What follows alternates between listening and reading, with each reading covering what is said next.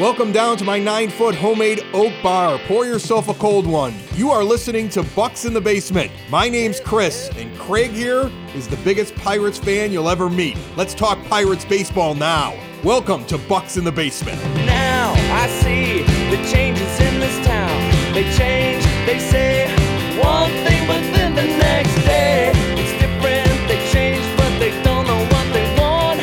All they do is change. Going left, going right, travel day, travel night. That's where we'll go. No excuses, no goodbyes, no one cries, no more lies. We'll never know.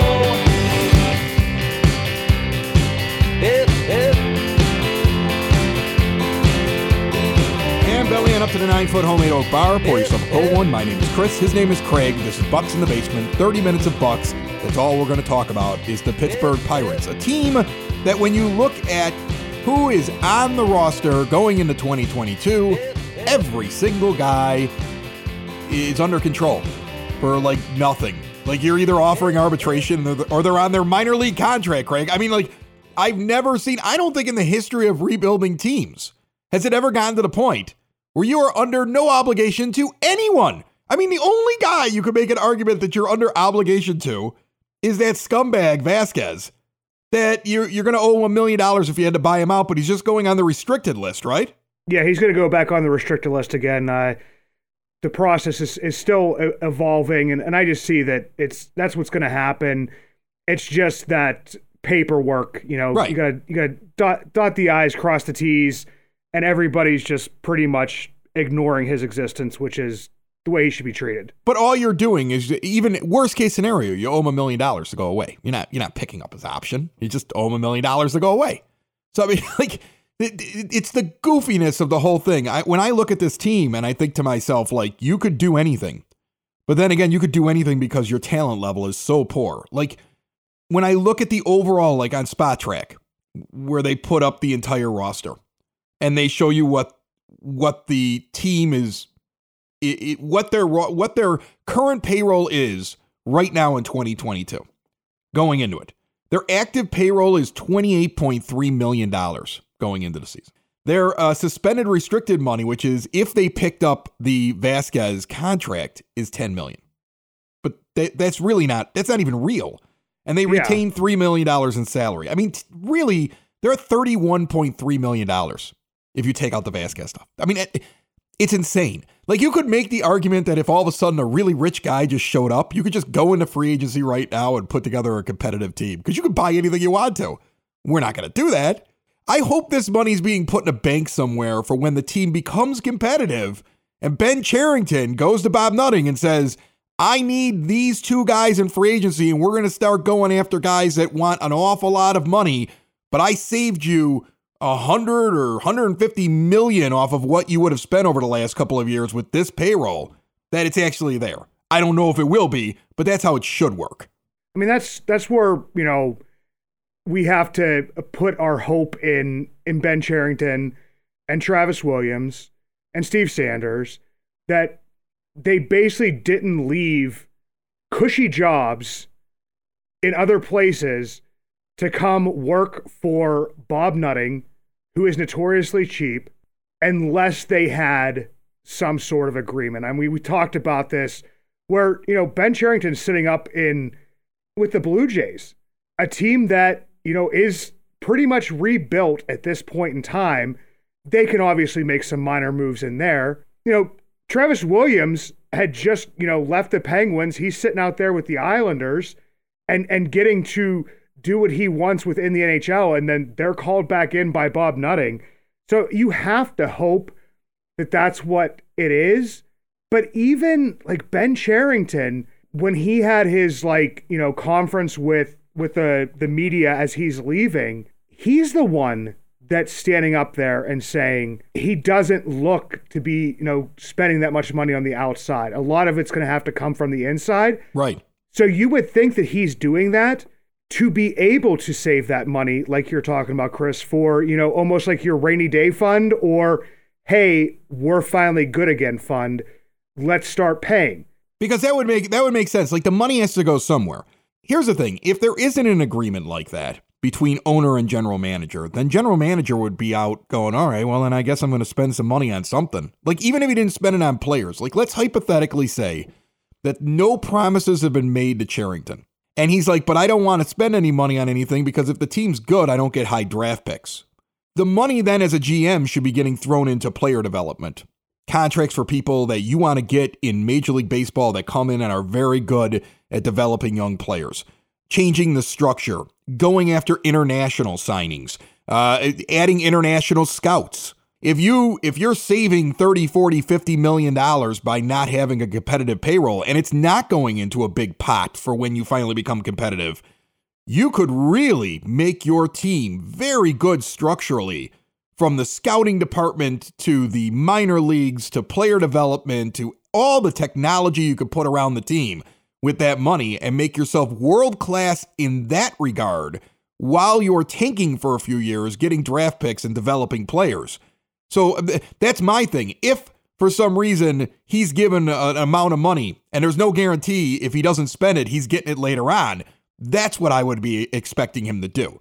It's either one or the other. If the third option is he's not spending any money and he's not getting to use it later, well, we're all just going to pull our hair out and scream into the sun and threaten to stop watching the Pirates. And, and then Craig will be like, I got tickets. I can't wait to go see them. So we'll be the old men yelling at clouds at that point in time. Right. I mean, that's where we'll be at. And here's the thing is, like, people are like kind of, and we are doing the same thing to a degree, is guessing, what Ben Cherington is building. I know. Because in some aspects... Ben, will you come on the show, Ben? Ben Cherington, come on. I know you're bored. I know you listen to podcasts. I know you're listening to Bucks in the Basement. Just come on the show. Come on the show. Yeah. Let's talk about it. We'll be fun. We'll hang out. We'll have a couple of beers if you're into that. We'll talk about the team. I'm going to ask that question, though. Like, what happens to the money? Like, where are you investing what would have been your payroll if you were trying to be competitive right now instead of growing? Are you investing it into that structure? Are you saving it for later on? Like, it's like a war chest. Are you doing a combination of both? Or are we all just spinning our wheels? Like, that would be the one question I'd have to ask you. If you're cool with answering that question, or at least letting me ask it and you tell me no comment, and then I don't know, I guess I'd probably start yelling at you. Other than that, as long as you're cool with that line of questioning, we could just sit around and talk about, the many uses of Ben Gamel and how Brian Reynolds is great, and what's your favorite place in the ballpark to sit and watch a game. Like, we'll make the rest of the thing a complete softball interview if I can just get an answer to that question. All right, Ben, I'm just throwing it out there. Yeah, I mean, are we the Rays and our payroll is only going to go up?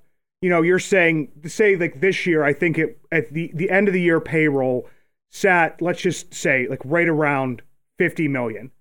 Well, if we're going to be like the Rays, that means that our payroll is only going to go up like 10 million right from this point. And it shouldn't be that way. I mean, think about it. The Rays have a terrible facility. The Rays are not getting the attendance that the Pirates would get if they were competitive. If the Pirates were competitive, like what the Rays are right now, that place would be full. And you know it, and I know it. So you can actually be a bigger Rays team. You could run your team like the Rays with a $100 million payroll. Because every team that's in the postseason, I think I went back and looked at this a couple of weeks ago. Every team that's in the postseason, with the exception really of the Rays, is in the top half of Major League Baseball's payroll. And so you could be like the Rays, but also have the ability to hold on to players, unlike when the Rays are just getting rid of people. Like, you'll be able to sign extensions. Like this offseason, I'm still back on it. Brian Reynolds should be extended long term. Give him the money, give him the contract, lock him in, be done.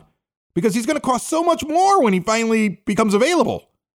Right now, you still have that crappy 2020 you could fall back on when you're talking negotiations with him. He should be one of the main things you're doing this offseason is signing to a long-term contract, Brian Reynolds, instead of just doing arbitration and going along. That he should be definitely. Look, even if you sign him long-term, I think he's going to continue to perform. And if he's not part of the plan, you need to trade him.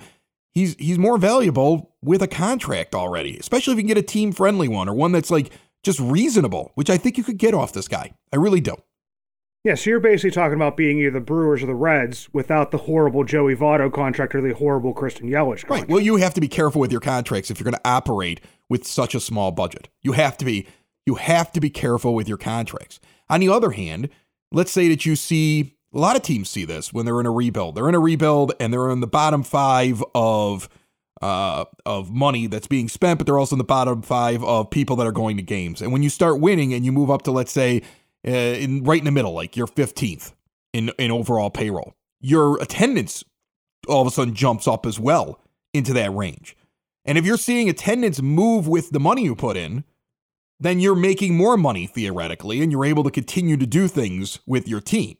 Look, even if Bob Nutting is he's not the guy from the Mets. The guy from the Mets has so much money, he can just throw it away. He's a fan. He's a fan of the Mets that has billions of dollars, and he can buy any player he wants to. He really can do whatever he wants to. He's like George Steinbrenner back in the 90s. Like he's even bigger than that. He's got more money than George, I think. And he can do whatever he wants to. You don't have that as an owner, but on the other hand, if the owner can be shown, hey, if you invest money here, you'll make more money. He made his money by understanding investment and understanding you spend money to make money, but you got to prove it to him. So, that's what I would hope that, if this starts growing and there's a war chest and Cherington's able to spend the money and then all of a sudden they start to get good, fans come back out and he starts to realize he can make more money. And then you're able to add that one extra contract that gets you over the hump. Because if you look at the competition right now to win a World Series, there are plenty of teams that became good, that could win a division, that could get in there as a wild card, that don't even compare with the teams that are going to end up in the World Series. There's a whole other level. So at some point, you're going to have to figure out, like business-wise, how you not only build a core to be like the Rays, but when push comes to shove, will you be able to get yourself over the hump? The bad part about Bob Nutting was that if we look back to 2011, 2012, 2013, the team surprisingly got good in 2011, 2012 in the earlier stages of what I saw as the rebuild. And once he saw that money, like once he saw that the stadium start to fill up, PNC Park start to fill up, that's when he finally put his money in. But that's the exception to the rule. And he needs to understand that, is that you can't look for this team to surprisingly go from, 101 losses this year to, I mean, unfortunately, some of those years it was only like 90 losses, but you were in it for, extended periods of time until you completely fell off the map. But that's when the fans started to come back. And I think that he was basically, I don't know if it was confused as to how this would operate within this team. So we can't wait for that miracle thing to happen. I'm saying that if Cherington does things correctly and builds something that becomes competitive and people start coming back because it's competitive, then you would hope that there would continue to be investment, because, like what you just talked about. That It is possible to do that. It doesn't have to be you just get lucky. Trying to be a flash in the pan doesn't work anymore in Major League Baseball. You need long-term growth, a solid base, and an owner that eventually understands that if I invest X amount of dollars, I will get a bigger return on my investment because the fans will show up. And that is I think the simplest way to describe the path for the Pirates, and everything has to fall in a certain way, and that's why it's going to take a long time. Come on, let me break some people's hearts. I want to break some hearts. I want to kick some guys off the Pirates. We're going through pitchers. We've already spent half the show worrying about Bob Nutting's money more than Bob Nutting worries about it. But here, let's go through it and ruin some lives, Craig. Let's kick some people off a Major League Baseball team. Okay, we're going to start with the relievers here, just to give you like a heads up when you're listen to some stats. Get rid of all except one of them. You're like David Bednar. That's the only guy I want. The rest of them are all replaceable. Listen, relief pitching is the least important thing for a rebuilding team that there is. It really is. You find relief pitching at the end, and you go out and you sign a few guys at the end, and you go find your closer that year that you realize we're going to be competitive. You go get that guy, and you spend money on him. Developing relief pitchers are the reason they're in the bullpen. They're not as good as starters. If they were starters and they were that good, they'd make so much more money. The reason they're in the pen is they're not as good as starting pitchers. They're easier to find. But anyway, let's break some hearts here. Yeah, because these are the guys, because people are still interested in this, and they're, kind of vying for some of these guys. I don't care about relief pitchers at all. Who's interested in relief pitchers? Find a new interest. Take up knitting. Go ahead. Okay, we got a guy, a negative .4 WAR. Off the team. 5.60 ERA. Jettison him to the sun. A 1.467 WHIP. You're gone. I don't even know why you're still reading about this guy. Who is it? 60 strikeouts Terrible. in 45 innings. Brutal. Listen, if your whip is higher than 1.30 as a starter, you're a fringe fifth starter on a championship team. If your whip is in the 1.30s, if your whip is maybe like 1.25 or higher, you're at the low end of a relief pitcher. Because the whole idea is how many guys are you putting on base? And as a relief pitcher, you're probably in for one inning, right? And half the time, you're inheriting a runner. So you can add another runner to that. So your whip has to be low to be an effective relief pitcher. Having that walks and hits per innings pitch immediately disqualifies you. You could have given me that he was a 1 WAR. I would have said he got lucky. Because that walks and hits per innings pitch tells you right then and there, he can't get out of a jam when he comes in and there's men on base. And he can't pitch a clean inning when he's relied upon to do so. So he can't be a relief pitcher on a competitive team. That's Sam Howard. Bye. Okay, Chris, the next one. 1.2, and this is Baseball Reference WAR, which I'm going to explain to people on this is why I use Baseball Reference WAR. B-WAR. B-WAR for Sounds pitchers. cooler. Right. Is because a lot of people they find Fangraphs, and they love Fangraphs. But I've explained this to people a million times, but I will explain it one more time. Fangraphs WAR, F-WAR, for pitchers, uses FIP, which is the fielder independent pitching, as their calculation for WAR, which is not a projective stat. It is a predictive stat that is only good during that season.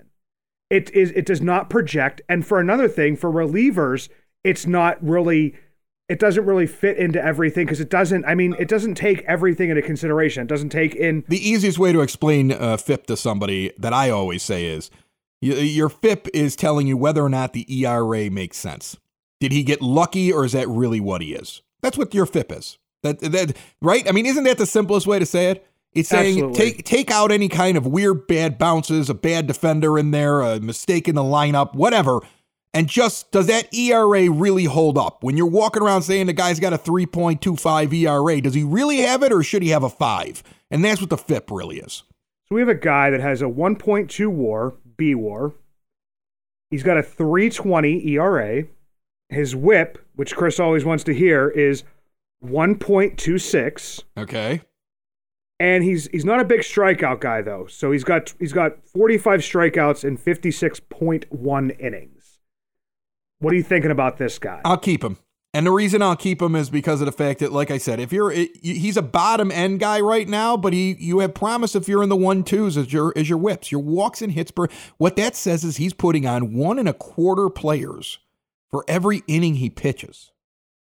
You know, he's still getting in the trouble. He's not a shutdown relief pitcher. He's gonna give up some runs, but you're going to have guys like that are going to be on your staff, or a guy that has like an inning where he gets blown up and the manager leaves him in for a while, and that's going to inflate it up to there. He's still in my range. He's on the edge of my range, but I'll keep him. Okay, that's Chasen Shreve. I'll keep him. I mean, he's 30 years old, though. So does he matter to you in the long term? No, he's a body in your bullpen. So if you need a body in your bullpen, he's fine. Because, you know, what if he has a really good year and then all of a sudden you're able to deal him in 2022, right? That's what you're looking for. From Chasen Shreve, you are not looking at him to be a guy when the chips are down in a couple of years and you're in the World Series. He's not going to be on the team, and he's not going to be somebody you rely on unless something drastic happens to his career. But he could be a guy that this year goes out and, you know, gets that whip down to, close to 1 even, has a great first half, and you're dealing him and you're picking something up. And in the meantime, he's a body. Here's another guy. You're thinking about the age. This guy's 31 years old. Okay, so he falls in the same category to me. Yeah, and he has a 1.1 WAR, right? A 3.63 ERA, and a 1.298 WHIP. He's a mop-up reliever with that WHIP on a competitive team. And again, he's towards the back end. It would come down to whether or not he's going to cost you a lot of money. And if you could save some money on him, like I don't know what he's projected to be, this pitcher, but this would be a guy that I wouldn't have a problem moving on from just because of his age, 31 years old. The WHIP is not anything that's impressive. And unless he has previous seasons where he's shown a much lower one, that makes me think that he just had a turbulent year and he can bounce back, I'd move on. And in best case scenario, he's a body like Sharif. Yeah, and this is this one right here. This is Chris Stratton. Oh, and he's got an ARB number that people believe is going to be worth $2.2 million. Move on. Save the money. Put it in the war chest. Move on. Yeah, and that would be the same with Chasen Shreve because he's $2.3 million. Well, if I had to pick between either one of them, Shreve would win. Isn't that crazy what I'm doing here? But that's how I feel. Like, I'm just like, I'll just keep Shreve over. Like, keep one of them. Which one do you like the most? Who's the most fun at parties? Who, when you go out for a steak dinner with the team, says, I'll pick up that bill? Like, who's the guy that, like, you go out to a bar and he wants that one extra round. You like having him around. He's a people person. He's good for your dugout. That's the guy you keep. Move on from the other one. You don't need them both. They're the same guy. You don't need them both. And this one should be pretty quick, Chris. This is going to be our last reliever. A -1 WAR. A 7.04 ERA. And a 1.748 whip. By the way, I could have these stats if they activated me immediately and they put me out there on the mound. I think with 62 miles an hour of speed coming off my arm, just confusing people like a position player pitching, I could have these stats. Jettison this relief pitcher into the sun and don't look back. And that's Cody Ponce. Bye. I mean, seriously, look, what are we making friends here or trying to build a team? Goodbye. It's terrible. That's a terrible year. That's an awful year. And that's where like the bullpen, right? I mean, it just, like you're saying, Chris, in the beginning, it was like, okay, right now David Bednar is the only one that matters and everybody else is just pieces. They're just pieces. Exactly. They're just pieces. The two guys that you brought up, that I said pick one and move on. They're probably your second and third best guys. They are. And you have to, right. And so, like, here's the thing. If Ben Cherington decides that, look, I don't have very much at all, so I really need to keep them both, that's fine.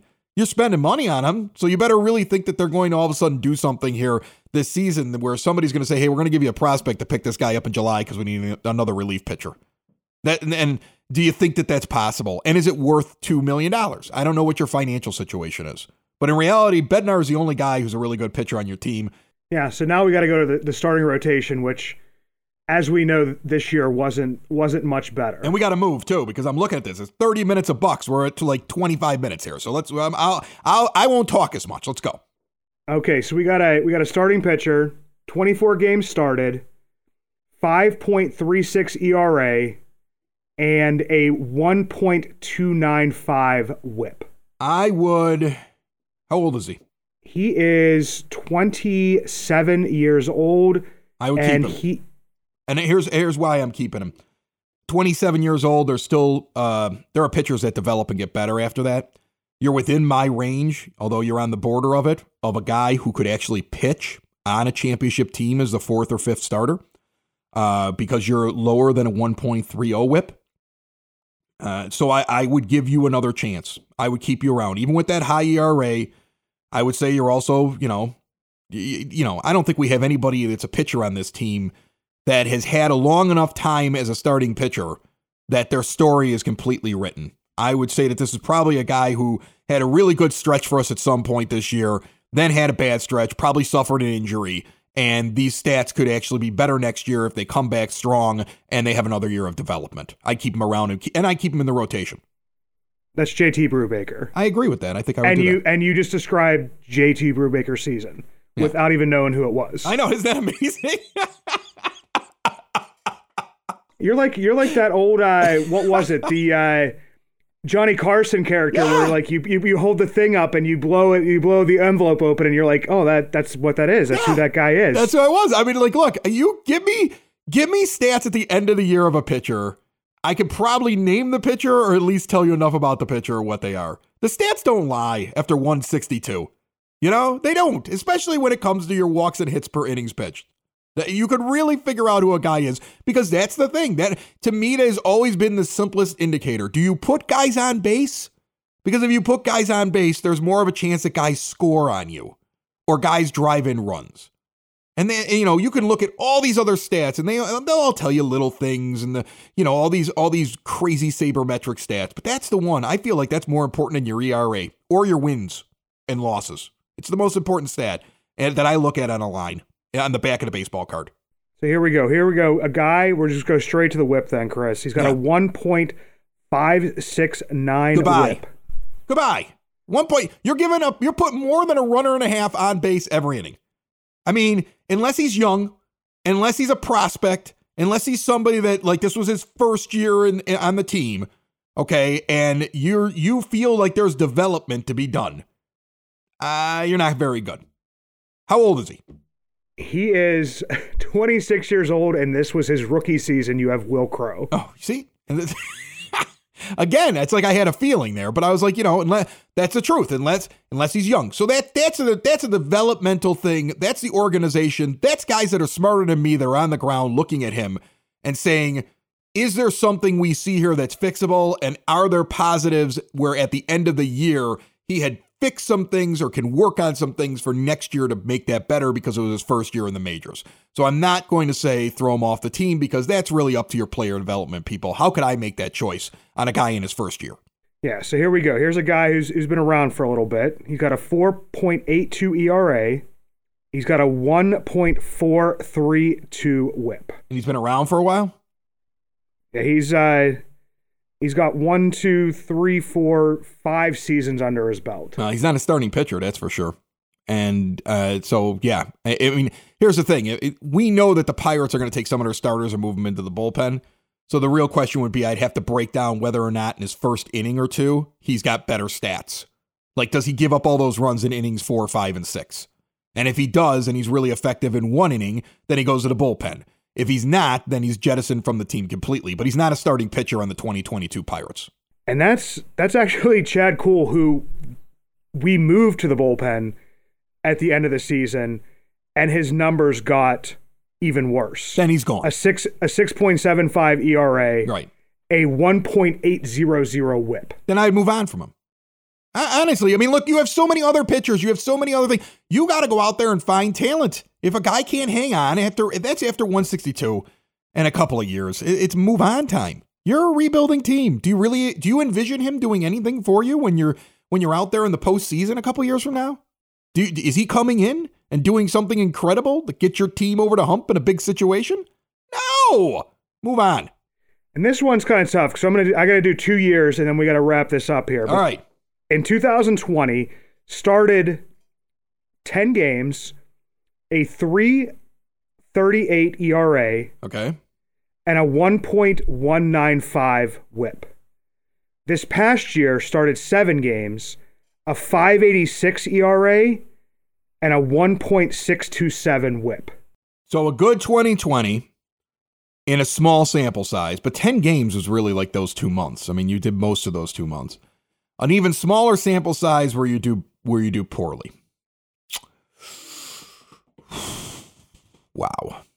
I mean, that's a borderline player. I mean, on a bad team, which is the Pirates, I guess he's your 5th starter, or he's somebody you're trying out in the bullpen if he's good in short spurts.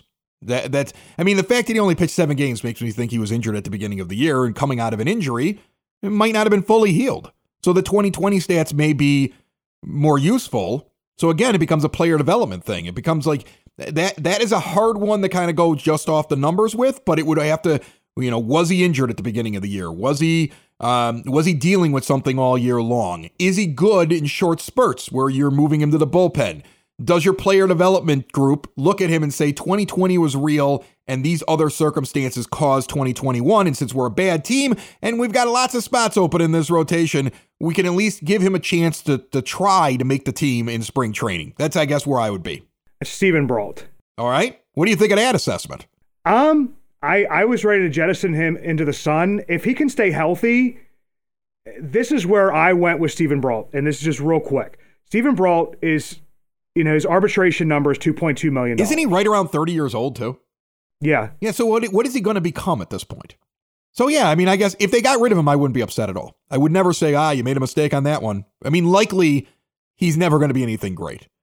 Unless somebody in your organization saw something in 2020 that they're like, once we get him right, and we think he's going to be healthy, then we want to at least give him an opportunity. You might not offer him arbitration and then bring him back on a lesser deal.